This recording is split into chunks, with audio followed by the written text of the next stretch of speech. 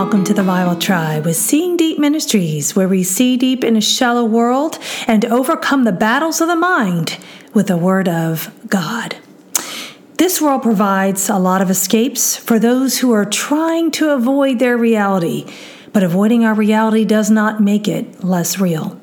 It is when we face our problems that we have hope. It is not easy work, but when God guides us, we can face anything. The Bible reading today is from Psalms chapters 31 through 33, and the verse of the day is Psalm 31, verse 1. In you, Lord, I've taken refuge. Let me never be put to shame. In your righteousness, rescue me. In context, David knew all about that word refuge. He had run from Saul, some sources say, for up to 15 years. 5 years in court was enough to bring me to the point of despair before God, yet God met me in that place. But a refuge is a place of safety. It is impenetrable. It is not findable. It is a hiding place, but God is there. And notice that David says, in you, Lord, I've taken refuge. Let me never be put to shame. In your righteousness, rescue me. You see, there is no other rescue other than the rescue that God provides. We can try the different devices or different methods of trying to find relief, but they will not deliver.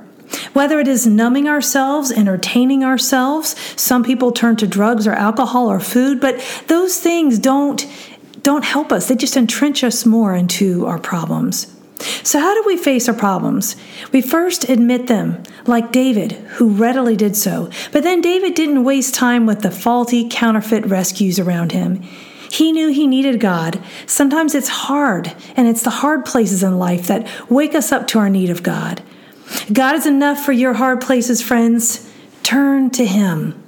You know, with the faulty rescues that are around us, it's easy to just try to think that they can help us, but it is those hard places that wake us up. And we need that waking up. Otherwise, we will just live lives that are void of God. I chose the word refuge as the Hebrew word kasah. It means to flee for protection, figuratively to confide in, have hope, make refuge, put trust, to put hope in God. What or who are you putting your hope in today, friends?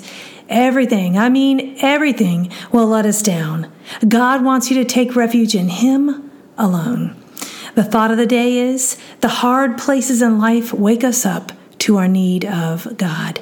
And the application, God is our ever-present help.